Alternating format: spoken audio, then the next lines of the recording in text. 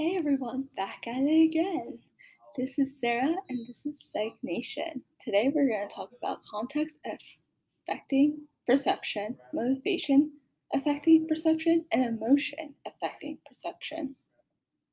So, a context effect is an aspect of cognitive psychology that describes the influence of the environment factors on one's perception of stimulus.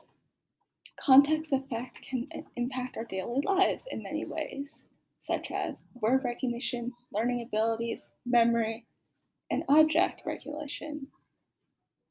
Scientists Bacillus and During suggested that motivation biased the partner's potential sets. In other words, participants want to see something, so they are expecting to see it.